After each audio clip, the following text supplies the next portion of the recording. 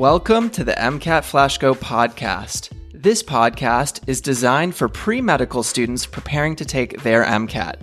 Check out this daily question of the day style podcast where you are going to learn and review important concepts for the MCAT.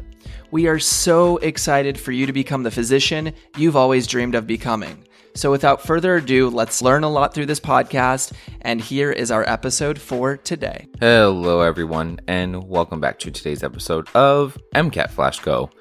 After our brief holiday hiatus, my name is Austin, your hostess with the mostest, and let's get started. Today's question of the day asks, if a person agrees to do something small at first, like take a small survey perhaps, then agrees to do something larger, like participating in a large research study, what is this an example of?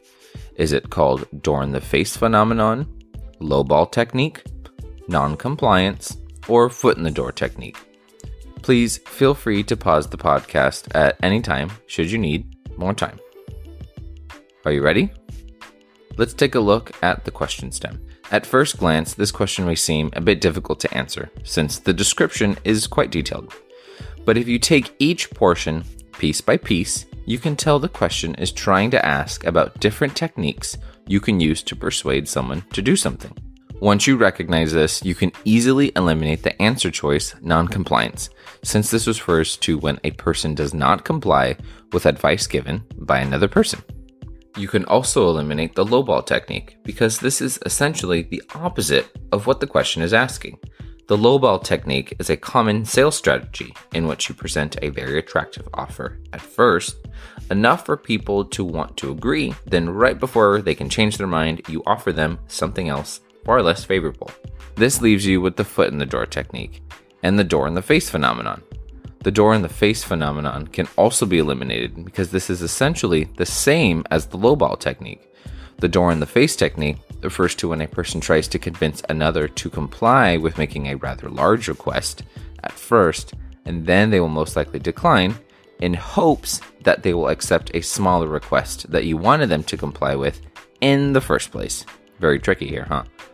The correct answer to this question is therefore the foot-in-the-door technique, which refers to when a persuader tries to get a person to comply by first having them agree to a small request, and then to hopefully a much larger and more significant request. Thank you everyone for listening to today's episode of MCAT Flash Go. Please have a safe and wonderful New Year's season.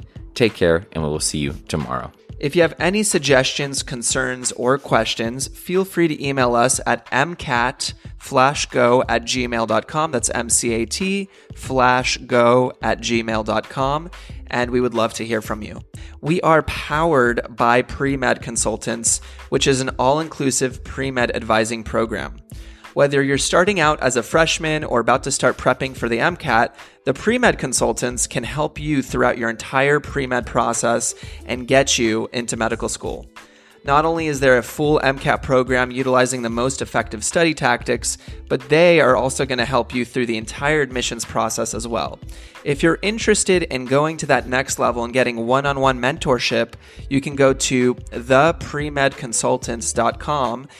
You can schedule a free 30-minute strategy session to see if Pre-Med Consultants is the right fit for you. Have an amazing day, and we wish you the best of luck on your educational journey. Take care, and we'll see you on the following episodes.